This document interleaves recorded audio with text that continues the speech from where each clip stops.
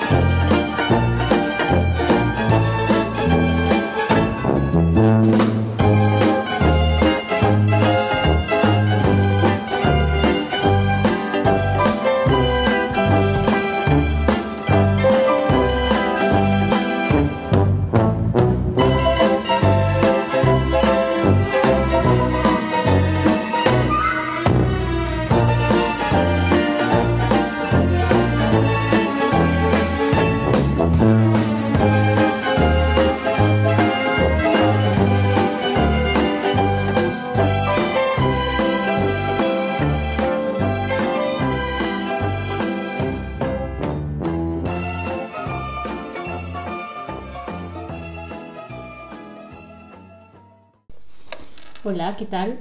Bienvenidos por primera vez a este nuevo podcast, a este nuevo espacio que acabo de crear. Sí, vale, sí, otro podcast. Es que nunca son suficientes, ¿vale?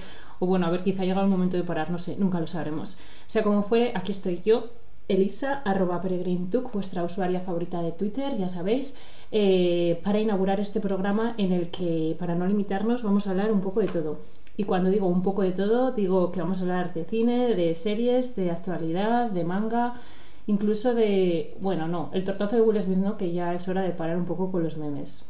Pero, a ver, en honor a la verdad, y supongo que ya os lo habréis imaginado viendo el título de este podcast, Garfielizadas, sabéis que voy a hablar y voy a dar mucho la coña con lo guapo que es Andrew Garfield, porque actualmente es mi persona favorita. Soy una persona de obsesiones, como os diré luego, pero ahora digamos que el que me ha tocado más la patata es Andrew.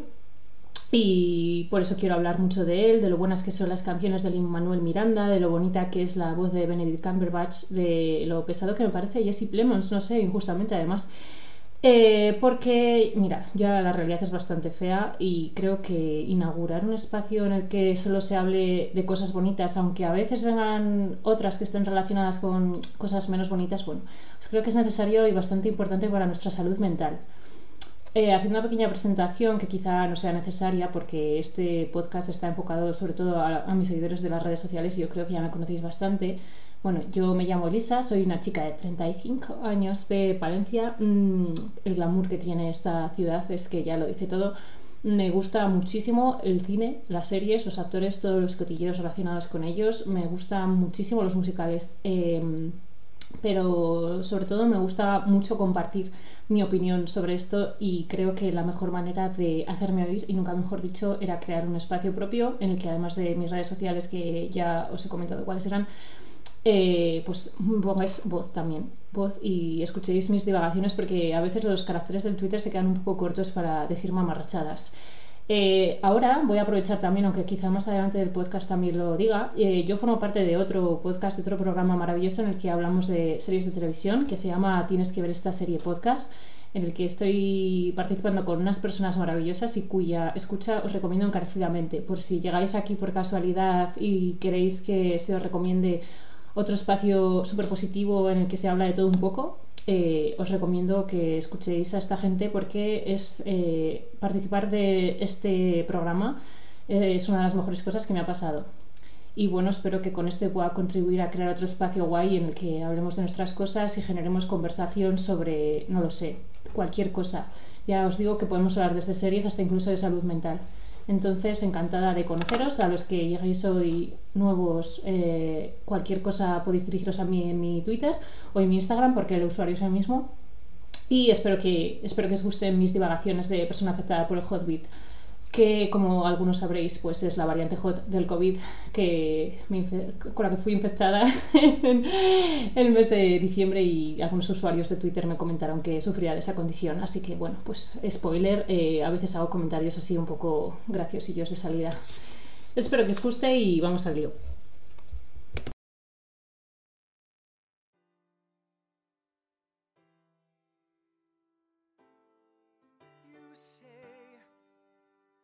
Price of my love is not a price that you're willing to pay.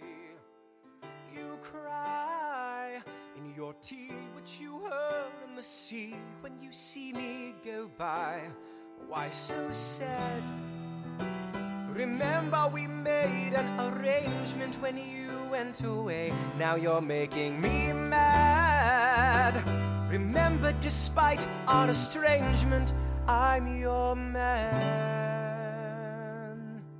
You'll be back, soon you'll see. You remember you belong to me. You'll be back, time will tell. You remember that I served you well. Oceans rise, empires fall. We have seen each other through it all. And when push comes to shove, I will send a fully armed battalion to remind you of my love. Da da da da da. Da da da da da ya da. Da da da da da ya da. Da da da da da. Da da da da ya da. Da da da da. En este programa de hoy, que espero sea el primero de muchos y en el que espero colaboréis todos los que queráis, desde aquí hago un llamamiento abierto a todo el mundo que quiera participar. Es decir, que si tú me estás escuchando y te apetece venirte un día a hablar conmigo de, yo qué sé, Dragon Ball, una telenovela turca, lo que te apetezca, pues simplemente me mandas un mensaje privado y preparamos ese programa y hablamos de lo que te apetezca. Esto es un poco el concepto que tengo en la cabeza, un programa que no se limite, en el que podamos hablar de lo que queramos y en el que podamos participar todas las personas que queramos, y que está un poco concebido como un programa dirigido a mis seguidores de Twitter, porque es de donde ha nacido esta idea y donde me leéis más personas y donde tengo más conexión a la hora de hablar, ya sea de música, de videojuegos, de pelis. Bueno, que ya sabéis que yo rajo mucho, entonces había pensado pues en trasladar el espacio de Twitter a un audio, a un podcast, para que sea todo como más, no sé, como más guay. Entonces, después de hacer este llamamiento que será desoído por todos vosotros, quiero hablar un poco en este primer programa, después de la resaca de los Oscar, y bueno, todo el momento que desgraciadamente eclipsó Will Smith con su estupidez y con ese comportamiento tan señoril al que no voy a dedicar más tiempo, porque creo que bastante se ha hablado ya y que no tiene más trascendencia, y que hacer una bola más grande solamente va a enrarecer aún más las cosas de lo raras que ya han sido en los años que llevamos. Quiero hablar, después de esta resaca de la que hablaba, de varias películas maravillosas que he visto recientemente y de las que me parece que se puede hacer un análisis más en detalle y que me parecería muy guay comentar con todos vosotros. Evidentemente, para todos los que me sigáis, sabéis, he dedicado un podcast a Andrew Garfield, o sea, acabo de dar nombre a un podcast después de este actor. Entonces, bueno, evidentemente sabéis de qué película voy a hablar en primer lugar.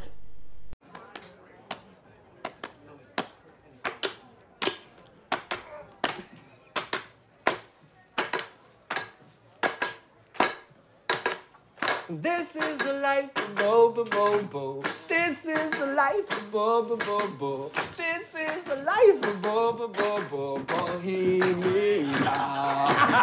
Showers in the kitchen, there might be some soap. Dishes in the sink, brush your teeth if you could cope.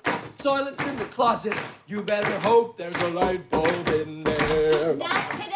Revolving door roommates, prick up your ears. 14 people in just 4 years.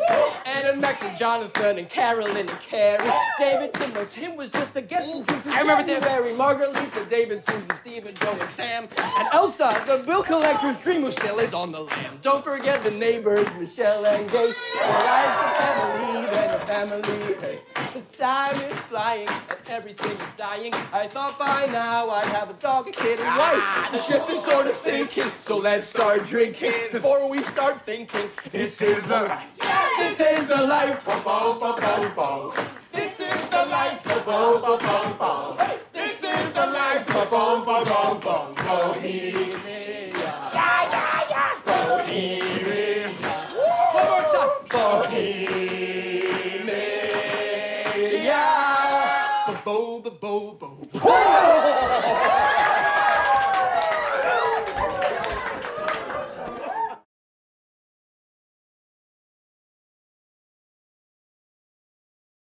Vamos a hablar de Tic Tic Boom. Tic Tic Boom ha sido para mí, aunque se estrenó en 2021, una de las películas que más impacto han tenido en mi vida en este 2022. Ha sido el debut de la dirección de Lin-Manuel Miranda, el marido de América ahora mismo, un hombre que ha batido récord de ventas con su musical Hamilton, un musical del que evidentemente todos habéis oído hablar, y si no habéis oído hablar, pues no sé a qué esperáis para verlo, oírlo. Lo tenéis disponible en Disney Plus y me parece las 2 horas de vuestra vida que más vais a aprovechar.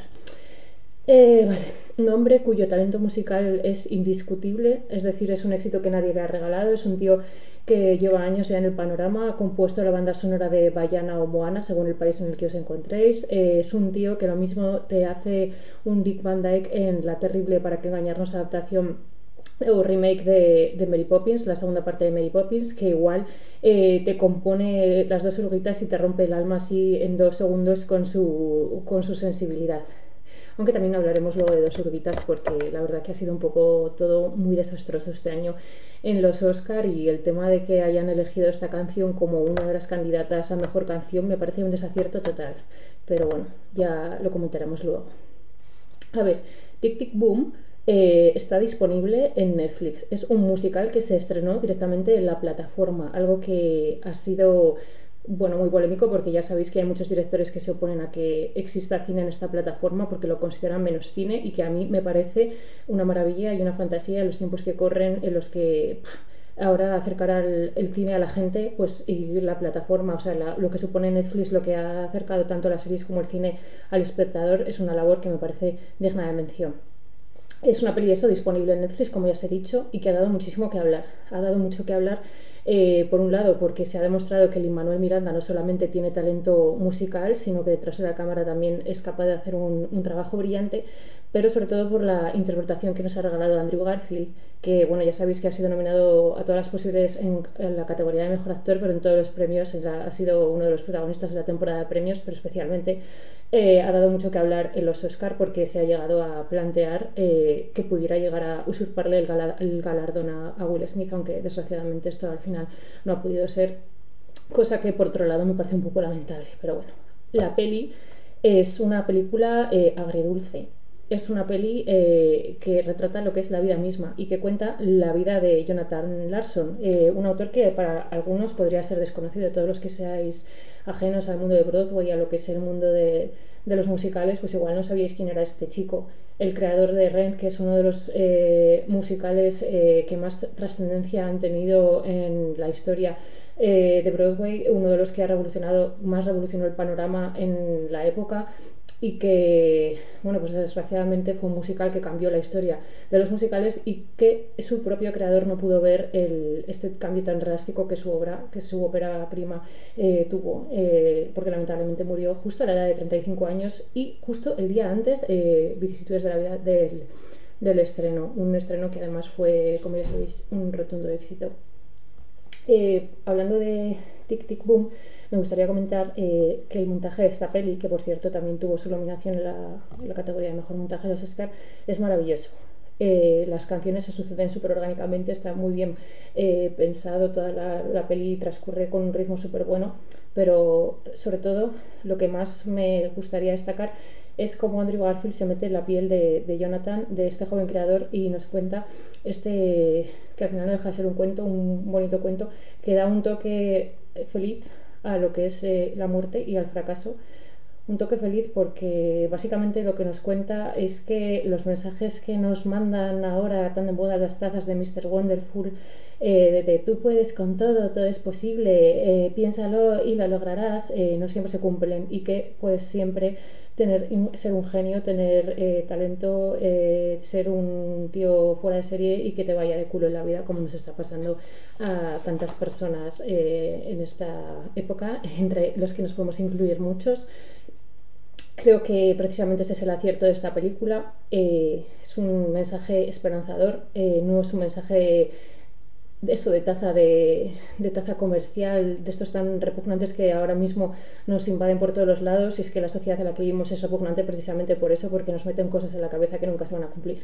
Y bueno, precisamente lo destacable es el tono optimista, que no pierde en ningún momento, porque, bueno, me gustaría decir que a veces los héroes no protagonizan siempre las películas de Marvel y que son tíos normales que se atreven a luchar por sus sueños, aunque lo tengan todo en contra. Y es que, oye, a veces sale mal y no pasa nada, porque vale la pena intentarlo, ¿no? Aunque al final, pues desgraciadamente no puedas quedarte para ver que lo has intentado y que lo has conseguido, como le pasó a este chico. Creo que Garfield merecía el premio a Mejor Actor en la categoría de los Oscar, indiscutiblemente. Honestamente, hubiera sido un gran momento, no solamente por la gran labor que hace la película, en la que lo da todo, sino porque me parecería un win que necesitamos todos ahora mismo, que se premie una peli que habla de sueños frustrados.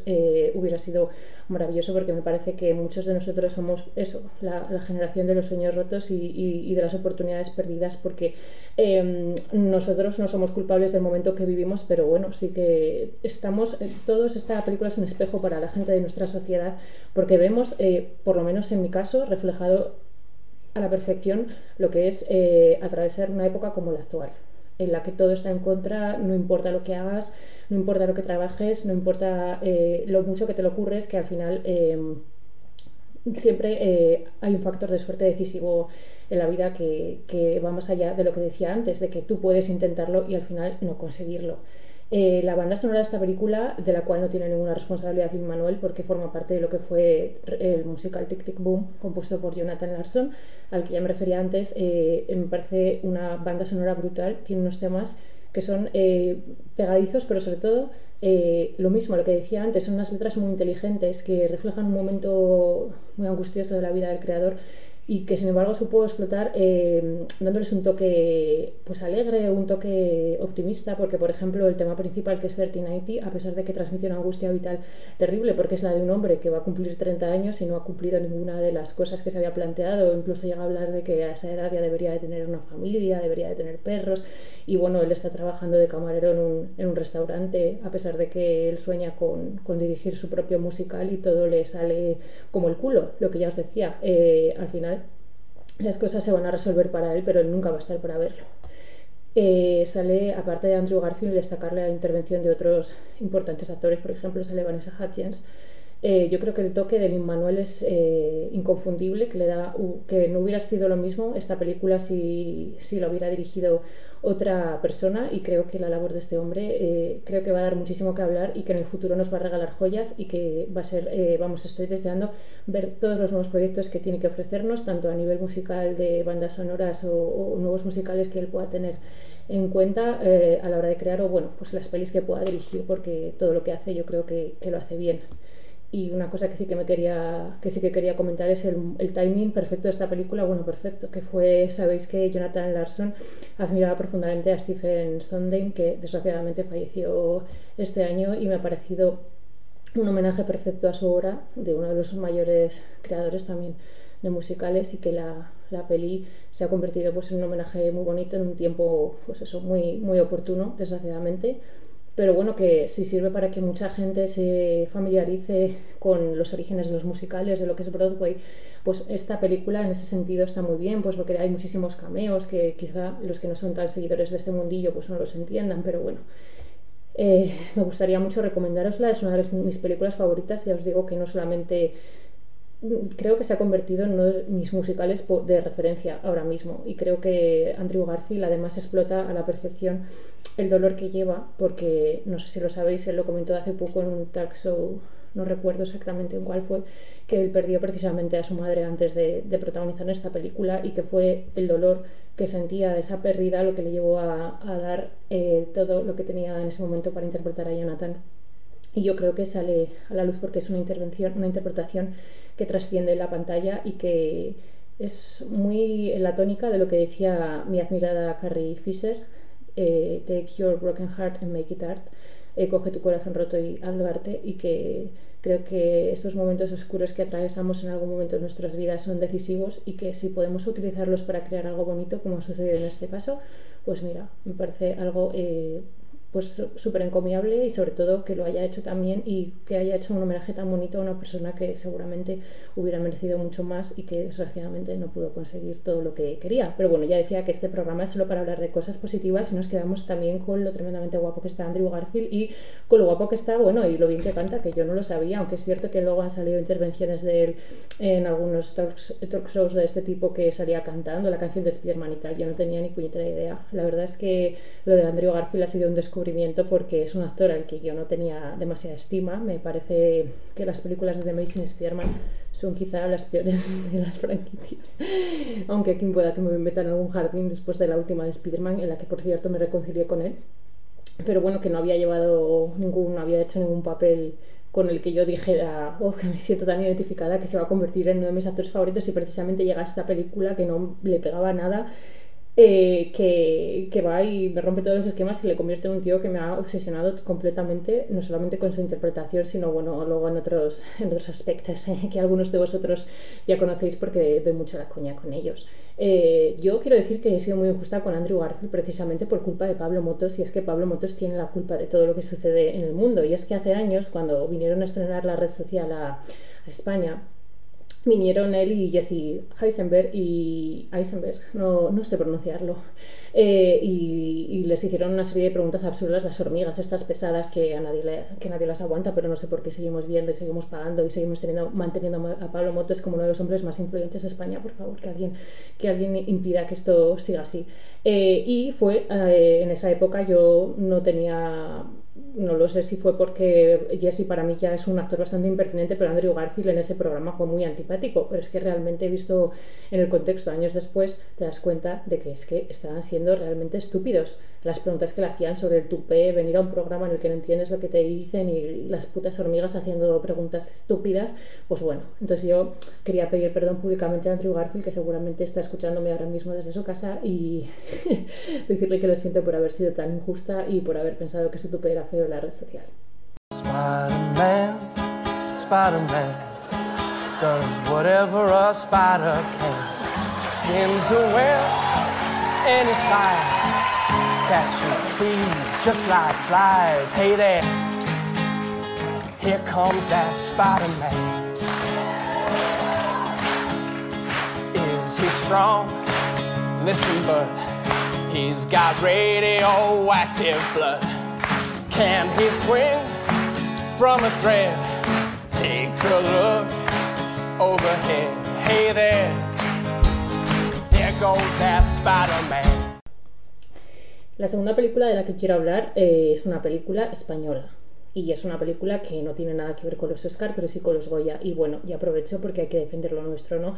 Los Oscar molan mucho, pero oye, los Goya también. Y esta precisamente es una peli que ha sido muy triunfadora en los Goya de este año. Y a pesar de que yo he estado muy desconectada de estos premios, porque este año he estado un poquito descolgada del cine español y he visto muy poco, esta peli me ha gustado un montón. Se estrenó precisamente en 15 de octubre de 2021, si no recuerdo mal, que he estado antes echando un vistazo a las fechas. Y bueno, se llevó, entre otros, el Goya al mejor actor, a mejor director, Fernando León de Aranoa, y a mejor película. Y la verdad que después de verla entiendo perfectamente por qué. Es una película que fue concebida como una especie de segunda parte en formato de humor de Los lunes al sol. Es una peli que ya sabéis, en la que ya trabajó Javier Bardem con Fernando León de Aranoa, que es un director que siempre aprovecha sus pelis para hacer bastantes denuncias sociales, y es algo que a mí me gusta mucho porque considero que no hay suficiente denuncia de este tipo en el cine, y que ahora, en la época de los superhéroes, que comprendedme todos porque a mí me mola mucho el cine de Marvel y los superhéroes, pero necesitamos más de este discurso de denuncia social más que nunca. Estamos finalistas a otro premio. ¿Quién lo da? El gobierno regional a la excelencia. Tiene que ver con crecimiento, transparencia, gestión. Es importante por las subvenciones luego, ¿sabes? Es que si no se las quedan todas los del cine. Qué emocionante. ¿Y cómo pinta? Pinta bien.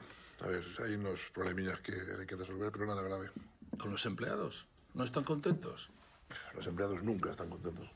Mira, tú le subes el sueldo a uno, ponle 100 euros. Y al de al lado le subes 50, la mitad. Bueno, pues a este le haces más infeliz que si no se lo subes a ninguno. ¿Tú se lo entiendes? Por eso él no se lo sube a nadie.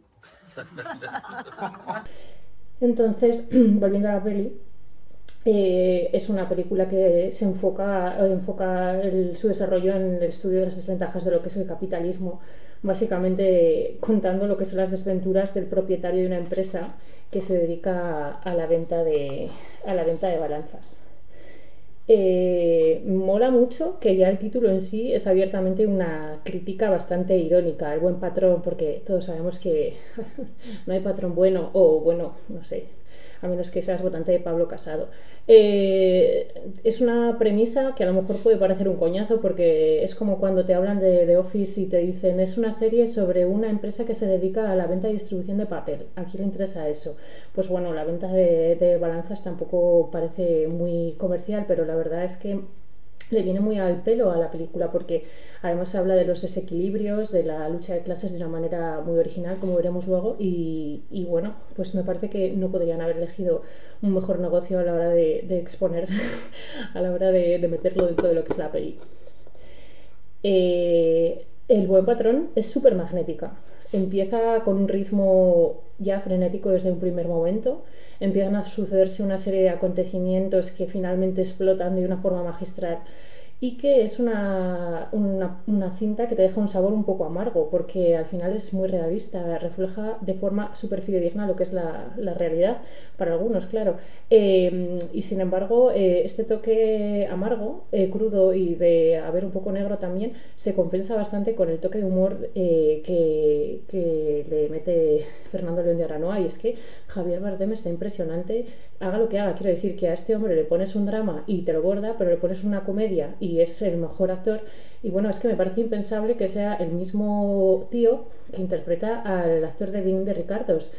A mí me parece muy complejo ser Javier Bardem, porque es un hombre con un físico muy característico y que lo tiene muy difícil, a diferencia de otros actores que puedan ser más camaleónicos. No digo que no lo sea, porque lo es, pero tiene un físico muy difícil, y él ha sabido explotar precisamente algo tan complejo como lo que es su físico para hacer unos papeles totalmente contrapuestos los unos a los otros. O sea, te estoy diciendo, un tío que hace de un patrón cabronazo y te pasa a hacer un actor cubano seductor, y tú te lo crees en todo momento, te metes en la piel de esos personajes. Es impresionante lo buen actor que es. Para mí es uno de los mejores actores que están vivos ahora mismo. Estamos en presencia de uno de los mejores actores vivos.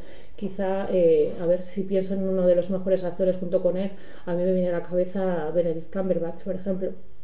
Y bueno, yo creo que Javier se merece ya no los premios que se ha llevado, porque al final los Oscar, los Goya, muchas veces se van a quedar en algo que es meramente simbólico, porque bueno, estos premios pues muchas veces obedecen más a influencias o a presiones o a, bueno, no me voy a meter en ese jardín, pero es que es un hombre que se merece todo el trabajo que le está viniendo tanto dentro como fuera de España, y además no debemos olvidar que en ningún momento se ha olvidado de su país, y que ha seguido promoviendo el cine español y la cultura de nuestro país, que por cierto otras personas intentan corromper o hacer de menos, porque consideran que el cine español es un cine de cutres y de subvencionados, y es gente que bueno, pues que se dedica a ir a las salas a ver películas de torrente y además a juzgar el cine español en base a esas películas. Así que bueno, no creo que su criterio sea demasiado importante.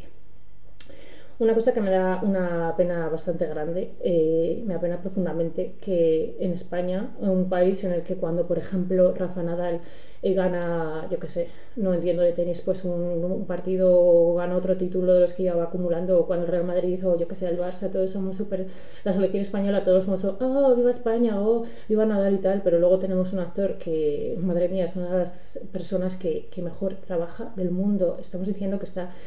ha sido nominado con Benedict Cumberbatch, con Andrew Garfield, iba a decir Will Smith, pero bueno, ¿a quién le importa Will Smith ahora mismo? Está a la altura de esas personas, y nosotros tiramos por tierra su trabajo por su ideología política, y me parece bastante lamentable que siga habiendo gente que considera que un actor no debe hablar de política porque se dedica al cine, y yo pienso que todo lo contrario, que cualquier altavoz es válido para hablar de temas importantes, como por ejemplo lo puede ser el cambio climático, que ya sabéis que junto con su hermano Carlos hizo un documental que también fue muy sonado, porque a la gente de la derecha le molesta mucho que Javier Bardem hable de cosas, de cualquier cosa, da igual lo que diga, porque ellos ya lo tienen crucificado y es mal actor, porque ese es su criterio, no es mal actor porque es de izquierdas o de lo que sea, no sé. En fin, es algo que me apena muchísimo. Y bueno, la fama es un altavoz que él ha aprovechado para hablar de política porque le sale de las narices y porque si un actor quiere hablar de política, pues que hable de lo que le dé la gana. Pero bueno, esa es mi opinión. Algo que me ha gustado mucho de la peli es el uso de la balanza, de las básculas que vende la empresa del buen patrón no recuerdo el nombre, del señor Blanco. Otra cosa que también me hace mucha gracia son las metáforas que se utiliza toda la película, es que son buenísimas. Bueno, el uso de la balanza como metáfora para reflejar precisamente el equilibrio que existe en las relaciones laborales en las que puede existir una lucha de poder, pero bueno, generalmente esa balanza va a favorecer al que está en el bando del empleador. Sin querer yo hacer ninguna apología de ideas políticas, a menos que seas votante de Vox, en cuyo caso quizá esta no te guste mucho o te resulte insultante o te parezca de ciencia ficción, pero es que lo refleja de forma muy fidedigna. Visualmente es maravillosa, tiene unas secuencias increíbles, tiene un mensaje súper potente y tenemos a Javier Bardem, que es el núcleo alrededor del cual gira todo. Es como un imán, o sea, es que cada vez que sale en pantalla te atrapa, pero bueno, no hay que olvidar a los secundarios, que al final siempre son los cimientos en los cuales la película no funcionaría tampoco, y esta película está dotada de un reparto maravilloso. Pero claro, es que al final Javier Bardem es que se lleva a todos de calle, porque es que el personaje es increíble. Hace un uso del humor que es que pone unas caras, yo me descojonaba viva, yo estaba living con esta película. Para mí ha sido una de las experiencias más gratificantes como espectadora, y yo creo que eso deberíamos de valorarlo, ¿no? Que estamos viendo una película con un mensaje tan potente, porque además te hace disfrutar y pasar un buen rato, a pesar de que al final todos son desgracias para la clase obrera, pero bueno, como ya estamos acostumbrados, pues al final es divertido verlas. Yesterday, you arrived after the Queen. I got lost. Oh, how could you get lost? You've lived over the hill for years. It looks different now. Everything looks different. You sure you went late yesterday because you were delayed by someone? Why would you think I got delayed by someone? Oh, come on, come on. They are circling us. Didn't you know? Don't you read? It seems they're circling just me. Not you. Just me. The thing is, Diana, there has to be two of you. You know, there's two of me, there's two of Father, two of everyone. There's the real one and the one they take pictures of. You have to be able to make your body do things you hate. That you hate? Yes. For the good of the country. Of the country? Yes, the people. Because they don't want us to be people. I'm sorry, I thought you knew.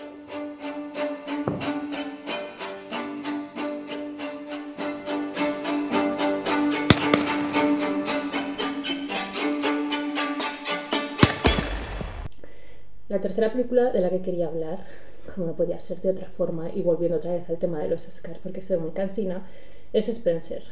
Y aquí quería hacer una pregunta al aire. Estamos un poco hartos ya de los biopic, porque si recordamos, ya no recuerdo, en los 2000 y tantos hubo una oleada de biopics que nos saturó bastante y parece que se había frenado un poco ya de hacer biopics y ahora vuelven a la carga. Y yo digo que la verdad que estaremos hartos de biopics si los protagoniza Will Smith. Pero por ejemplo en el caso de Spencer, dirigida por Pablo Larraín y protagonizada por Kristen Stewart, no estamos cansados de biopics pese a que tengamos The Crown, porque es una peli muy interesante, que está muy bien dirigida, tiene unas secuencias muy bonitas, como veremos luego, y además narra un momento vital muy interesante en la vida de Diana Spencer o Lady Di, más conocida como Lady Di, aunque bueno, creo que si decimos Diana Spencer todo el mundo sabe de quién estamos hablando. Y me parece una película que en el momento en el que estamos, ya sé que lo repito mucho, pero bueno, es muy necesaria por dos cosas. Porque somos una generación a la que se nos han inculcado valores muy Disney, que ahora gracias a Dios empiezan a cambiar, y estamos viendo un cambio en el paradigma de las películas, incluso sí, de la propia factoría Disney, que ya no nos vende a las princesas como seres perfectos que lo único que buscan es el amor y que lo consiguen, etcétera. Bueno, ya sabéis de lo que os hablo, ¿no? Porque esta peli deja de romantizar las historias de princesas. Todos sabemos cómo acabó Lady Di, todos sabemos la vida que llevó, pero yo creo que es necesario ver esto y ver que, bueno, el mensaje que manda, ¿no? Que todas las personas podemos tener un mal momento independientemente de la posición en la que nos encontremos. a diferencia de lo que decía antes de la película de Aranoa.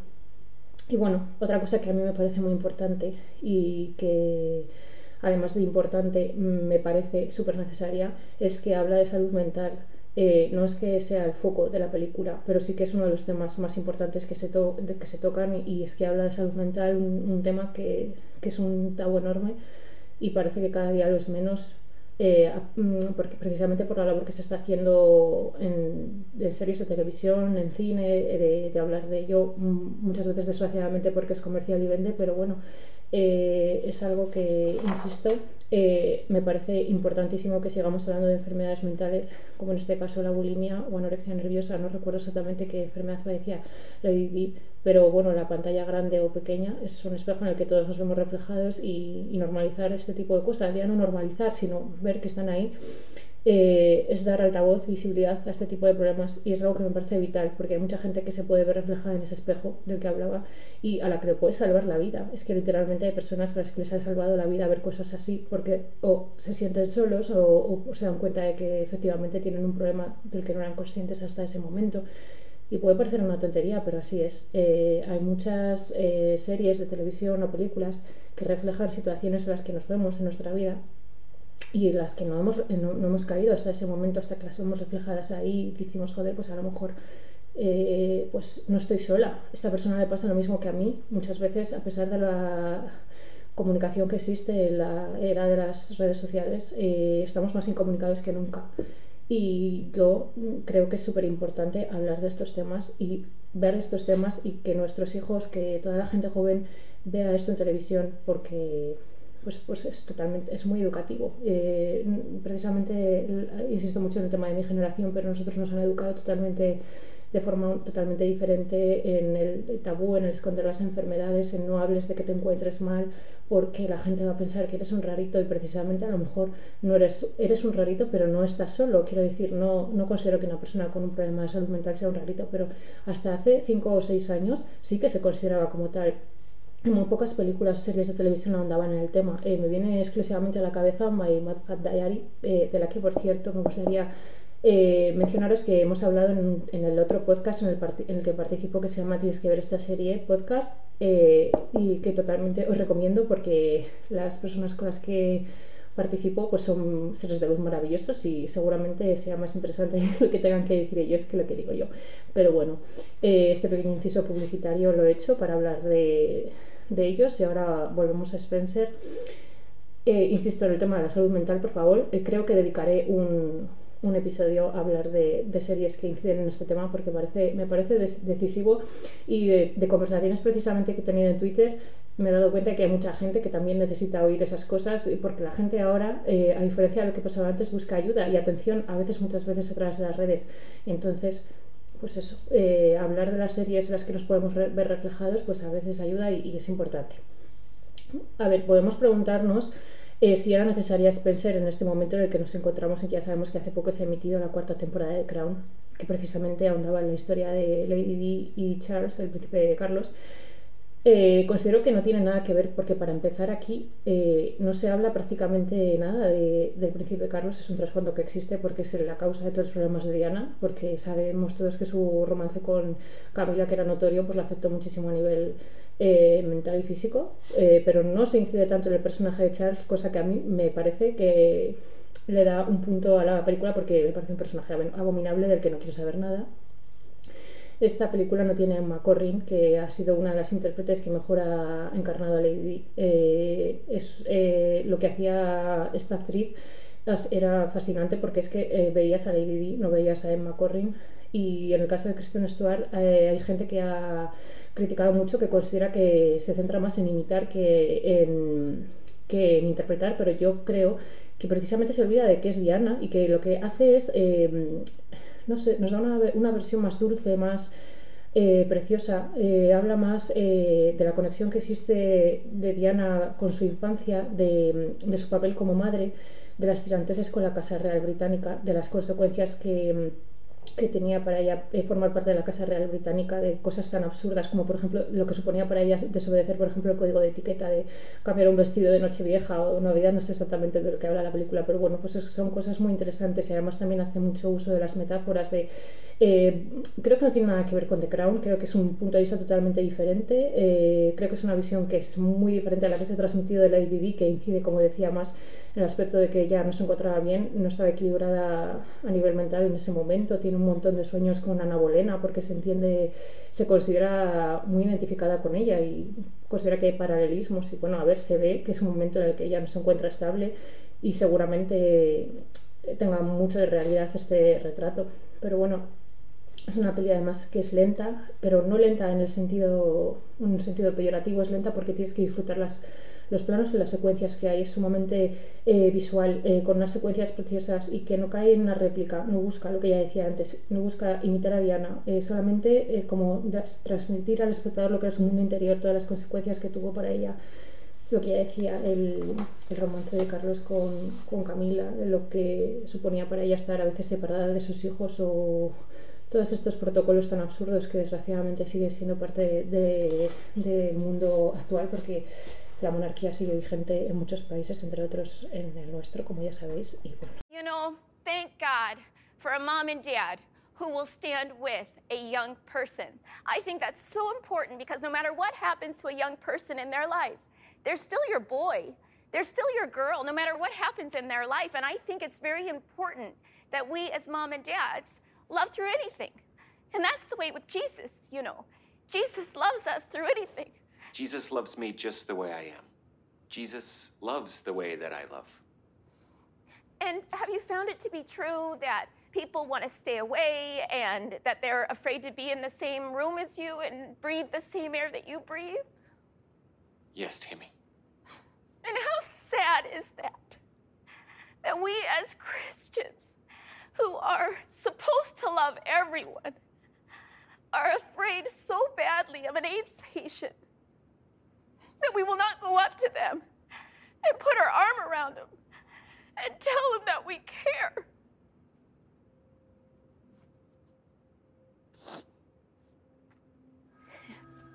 This is an emotional interview for me. I just met Steve, and it's like meeting him in person for the first time.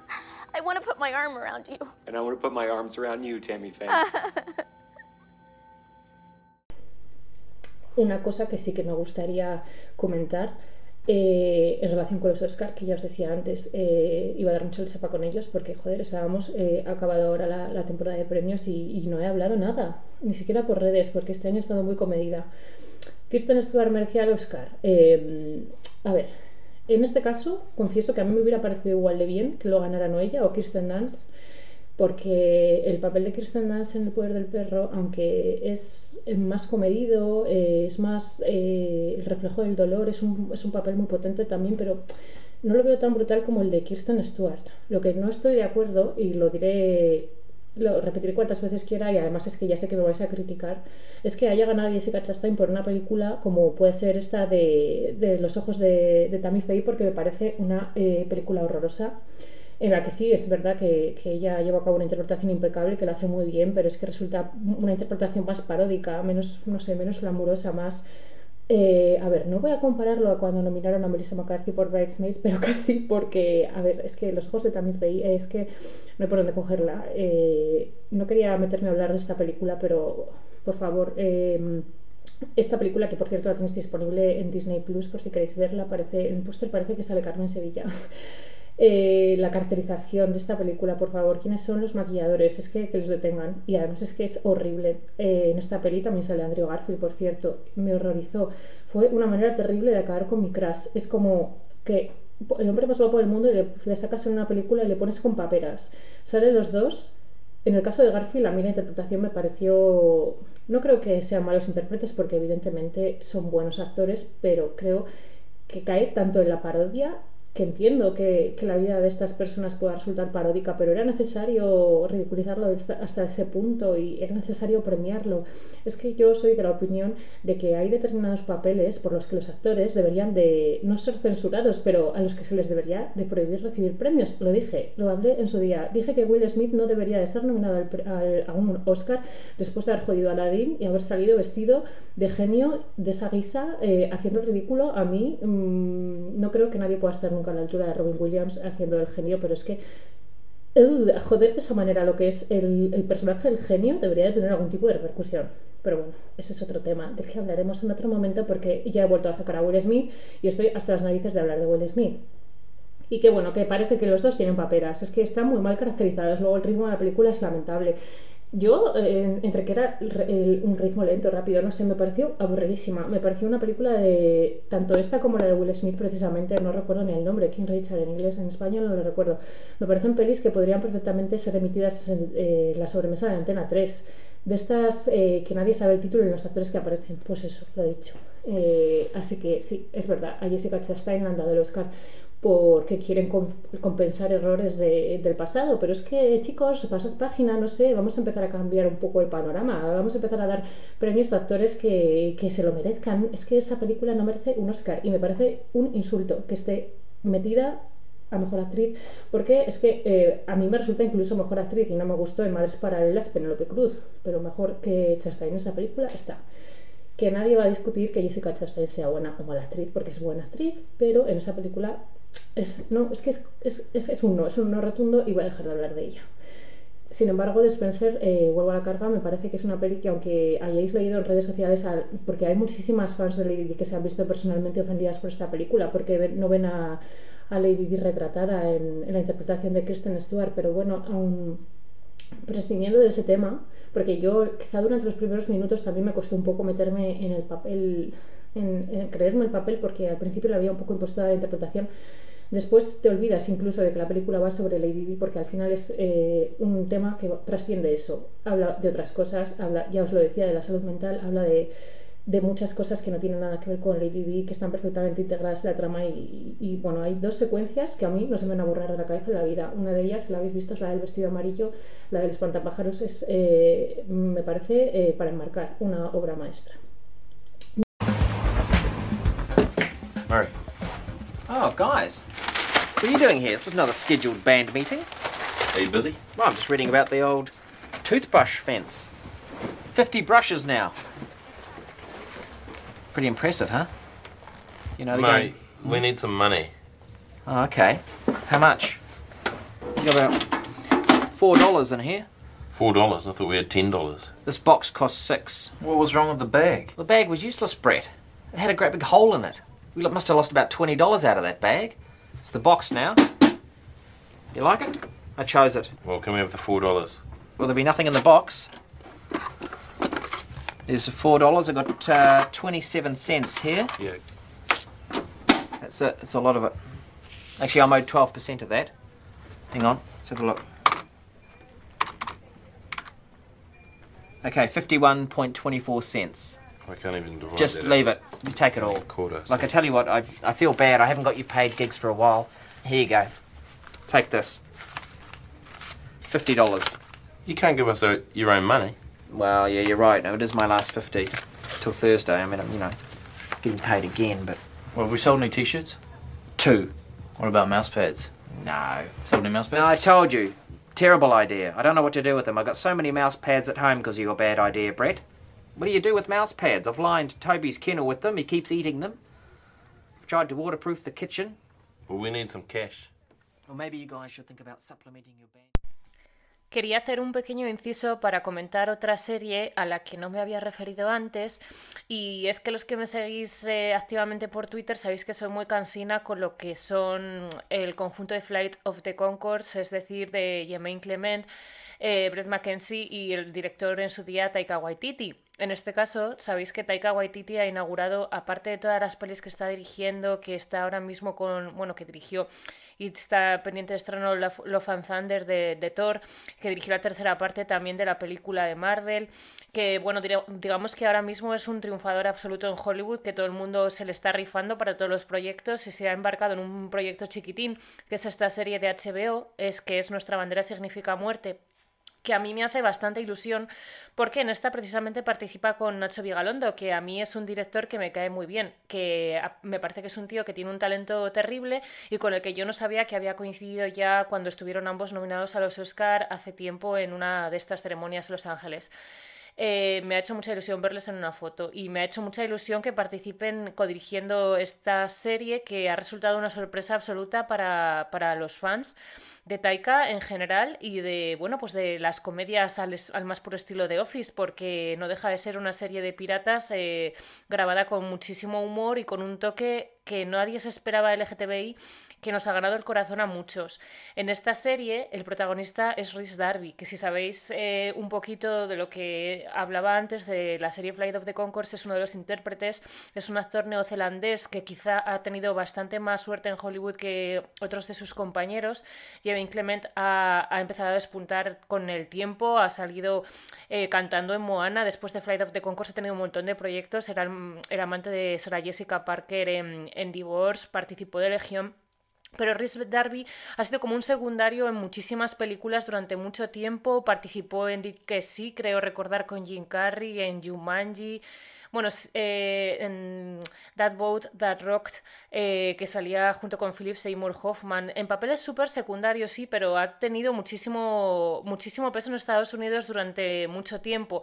Pero sin embargo no se le daba un papel protagonista y yo insisto en la importancia que tiene que precisamente en esta serie, en Nuestra bandera significa muerte, le hayan por fin dado un personaje protagonista, porque es un actor que tiene el carisma suficiente para ganarse al público, para soportar el peso que lleva un papel protagonista, sacarlo adelante y hacerlo también como lo ha hecho precisamente en esta serie de HBO, que a mí me ha parecido increíble, de divertida. En realidad no es un humor de reírse escandalosamente, pero bueno, tiene unos puntos muy interesantes y sobre todo lo que decía, el sipeo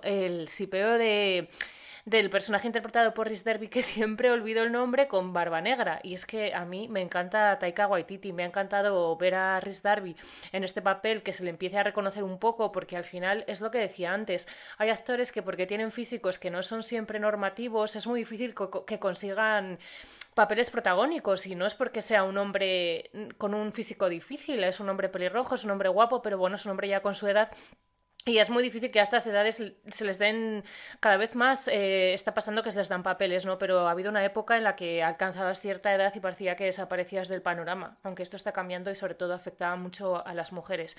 En este caso, Nuestra bandera significa muerte me ha gustado mucho, no solamente porque me parece que tiene un guión estupendo, sino por las dramas, porque me parece que la dirección de Vigalondo es súper divertida y bueno, pues lógicamente la combinación con Taika Waititi es digna de mención. Es una serie que os recomiendo a todos si os fiáis de mi criterio. A mí me recordaba mucho a la relación entre Dwight y Michael en The Office, no tiene nada que ver, pero no sé, tiene ese sentido del humor tan, no sé, tan diferente.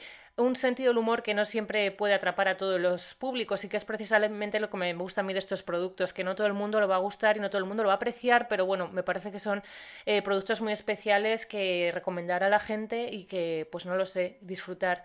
Me parece que en Twitter ha gustado bastante, yo he hablado con algunas personas y sé que os ha gustado este proyecto, me alegro y espero que confirmen la segunda temporada, porque pensar que no vamos a ver la segunda parte o lo que sucede en este romance tan bonito que nos han regalado me rompería el corazón. Así que os lo recomiendo y si la veis, por favor, no olvidéis comentaros la opinión que habéis tenido de la serie. Vamos a dejar un poquito de lado el tema de los Oscar, que ya me he puesto un poco cansina, y el tema del cine, porque ya os decía al principio que yo no quería limitar este programa a hablar exclusivamente de cine. Ya participo en el podcast que os decía antes de series, pero tampoco significa que no vaya a hablar nunca de series. Y en este caso, puesto que la he empezado ayer y me ha parecido sublime, quería hablar un poquito de la última serie de Marvel, que es Moon Knight, protagonizada por Oscar Isaac. ¿Y por qué quería hablar de esta serie? Aparte de porque se estrenó y porque me flipó y me voló la cabeza. Por dos cosas. Porque estamos hablando de Marvel y porque no podemos dejar de hablar de Disney, que está acaparando toda la atención con sus estrenos de series de superhéroes, y porque es que colapsa actualmente la serie, o sea, el mundo de la tele y la gran pantalla. Disney se está convirtiendo en un monstruo que cada vez tiene más cosas. Bueno, y precisamente por Oscar Isaac, que ahora mismo es el hombre del momento, el marido no de América, como decía el Manuel Miranda, sino ya de Twitter, que en este caso sabéis que nos tiene más de una fascinadas. En este caso sí que me gustaría hacer mención a mi amiga Ani 11 o Ani Once, ya no recuerdo exactamente cuál era el nombre correcto, porque sabe que ella, ya sabes que siempre estamos discutiendo por quién es, quién es la verdadera mujer de Oscar Isaac, y aquí públicamente he de decir que no pasa nada, que hay Oscar Isaac para todas, y que eso, que como ya decía, pues nos tiene fascinadas a todas. Y bueno, aprovecho para comentar lo guapísimo que está en este episodio, en este primer episodio, en el que yo no sé lo que le han hecho, bueno, no le han tenido que hacer nada, pero es que está muy guapo. No sé si son los rizos, no sé si es el maquillaje, no lo sé, no le había visto tan guapo hace tiempo, que es guapo, pero aún más. Bueno, una de las cosas que tiene el hecho de que te comprometas a estrenar tantísimas series sobre un tema que ya algunos, como por ejemplo a Christopher Nolan, se empieza a saturar, es decir, estoy hablando de los superhéroes, claramente, me estoy haciendo alusión a Marvel, es que evidentemente si estrenas tantas series sobre una misma temática corres el riesgo de que no todas van a estar a la altura. Y más cuando has estrenado en 2021 una serie como es WandaVision, que es una obra maestra a todos los niveles, y ya no en el mundo del MCU, sino incluso en el tema al que me refería antes, a nivel de salud mental, el retrato del duelo, de cómo se procesa el duelo, de cómo se supera o no se supera un duelo, porque precisamente habla de eso, de que a veces es imposible superar el duelo. Bueno, haces una obra maestra como es WandaVision y corres el riesgo de que las obras posteriores, de que las series posteriores no estén a la altura. Y sí, venga, estoy hablando de Falcon and the Winter Soldier, porque está claro que, bueno, Sebastián Stan nos gusta más cuando se pone a hablar a cámara con su pene que los seguidores de Pam y Tommy. Seguro que me estáis entendiendo lo que quiero decir. No, a ver, Sebastián Stan nos gusta en todas sus vertientes, pero le hizo flaco favor esta versión del Soldado de Invierno, pero porque, es que Falcon es aburridísimo. Es que no me odiéis, pero es que mira que de los Vengadores Hawkeye es coñazo, pero es que la serie de Hawkeye ha sido muchísimo mejor que la de Falcon. Y mira que a mí el Soldado de Invierno, precisamente la relación de Bucky y el Capitán América, me parece súper entrañable, me parece un personaje que tiene mucha chicha, pero es que ahí no había por dónde cogerla. Y me pongo a pensar en esa serie y no recuerdo absolutamente nada de lo que pasaba, más allá de que en algún momento salía Daniel Brühl, y ya, es lo único que recuerdo. Eso, y que daban patadas. Eso dice mucho de la calidad de una serie, que seas incapaz de recordar el argumento. Es que, o sea, si sacan una segunda temporada y hacen un previously, yo no voy a recordar nada como si no hubiera visto nada. Pero bueno, eso evidentemente no todas pueden tener el nivel. No todas pueden tener el nivel porque es que es como lo que le sucede a Ryan Murphy. Haces muchas series, unas son buenas, otras son malas, asúmelo, les da igual porque como lo que buscan es el dinero y al final la gente lo va a ver, pues bueno, pues uno peor, uno mejor, ¿qué más les da a ellos?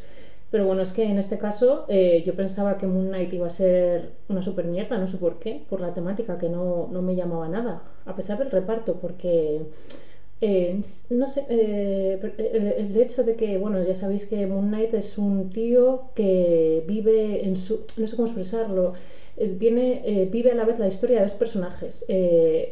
Precisamente eso es lo que más mola por la dualidad de personajes, unos así, el apocado, el pardillo, qué bien lo hace Oscar Isaac cuando interpreta a este personaje, y luego cuando hace de tipo duro es como joder, pero es que me parece mentira que sea el mismo actor. Una cosa que yo sí que he comentado muchas veces sobre Oscar Isaac es que sí, se estaba metiendo en muchos jardines, porque ya sabéis que él ha participado también de la franquicia de Star Wars, ha salido en Star Wars y además era uno de los personajes principales de la nueva trilogía, pero bueno, que yo no sé hasta qué punto un actor puede beneficiarle estar en tantos sitios a la vez y ser reconocible dentro de una misma franquicia en distintos personajes, pero yo creo que este personaje le viene al pelo, y creo que este personaje precisamente no habría otro actor mejor para interpretarlo, precisamente por la dualidad de la que hablaba antes. Y bueno, el primer capítulo de Moon Knight me ha molado un montón. Por dos cosas. El ritmo me parece frenético. lo comentaba con una amiga y ella me dijo, no he podido parar de mirar en ningún momento. Y es cierto que desde que empieza hasta que acaba te quedas como flash. O sea, el capítulo pasa súper rápido y es muy interesante. No paran de pasar cosas, pero a su vez está muy bien rodada, tiene el ritmo correcto, es interesante, que podría ser un mierdón como Falcon and the Winter Soldier, pero bueno. Y además pues supone la incorporación al MCU, porque si no recuerdo mal no ha participado en otras películas, de Ethan Hawke, que es algo que a mí personalmente me mola muchísimo, porque Ethan Hawke es un actorazo.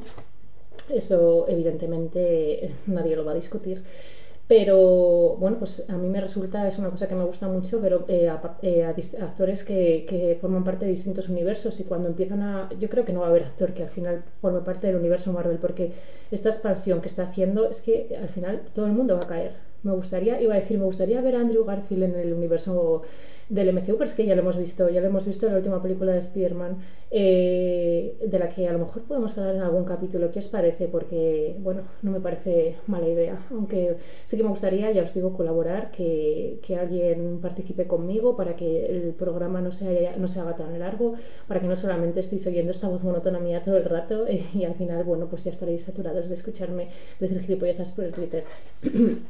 Bueno, pues en resumen, yo quería hablar de estas 4 cosas. He dicho que no quería hablar del tema de Will Smith, pero sí que me gustaría decir que estoy profundamente agradecida de formar parte de esta línea temporal por muchas cosas, pero la verdad que lo del puñetazo de Will Smith es porque es que a mí, a la niña de 12 años que se levantaba a las 6 de la mañana para ver los Oscar a escondidas a su padre, le dices que vas a ver a un actor de Hollywood pagándole una leche en directo a otro actor y no se lo cree. Y bueno, pues estas cosas, no sé, a ver, dentro de todo lo mal que ha estado esa trama, todo lo que ha supuesto, que al final ha renunciado a su puesto de académico, es que es muy heavy, hombre, y más que debería de hacer, es que yo ya aquí lanzo una cosa al aire, y es que él debería de renunciar al Oscar y dárselo directamente a Andrew Garfield o a Benedict Cumberbatch. Los demás, bueno, me dan igual, o a Javier Bardem, me da igual, todos. Bueno, es que además es tan injusto, porque realmente habéis visto la película y no os parece que el papel es sin más, o sea, es como, es que no lo sé, hay papeles que suponen, no sé, me viene a la cabeza a Michael Fassbender en Shame. Son actores explosivos que dices, Dios mío, a este tío le tiras todos los premios a la cara. Pero esta película es súper normalita y parece que lo que se está premiando es lo que decía con Jessica Chastain, un premio que no se le ha dado otros años. ¿Y por qué película ha merecido un Oscar Will Smith? Es que no creo que lo haya merecido. Pero bueno, vamos a cerrar melones, porque al final estoy abriendo muchos y estoy aquí hablando solo hace 45 minutos. Me ha gustado mucho esta primera toma de contacto con Garfieldizadas. No sé si cambiaré el título, porque no lo sé, no sé qué pasará, no sé qué será de mí, no sé si encontraré colaboradores. Me gustaría que me propusierais temas sobre los que os gustaría que hablara, comentando sobre películas, porque ahora mismo estoy muy centrada en verlas. Me he bajado una aplicación para valorarlas, acabo de olvidar el nombre completamente, Letterboxd, y bueno, estoy así muy enganchada al tema de valorarlas.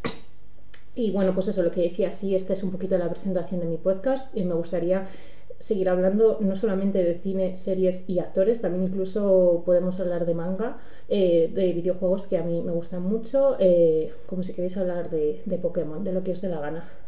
Entonces, pues nada, encantada de haber participado de este programa conmigo misma y nos escuchamos la próxima vez que me anime a grabar, que espero que el detonante no sea una explosiva gala de los Oscar o algún acontecimiento histórico similar. Nos vemos, un saludo.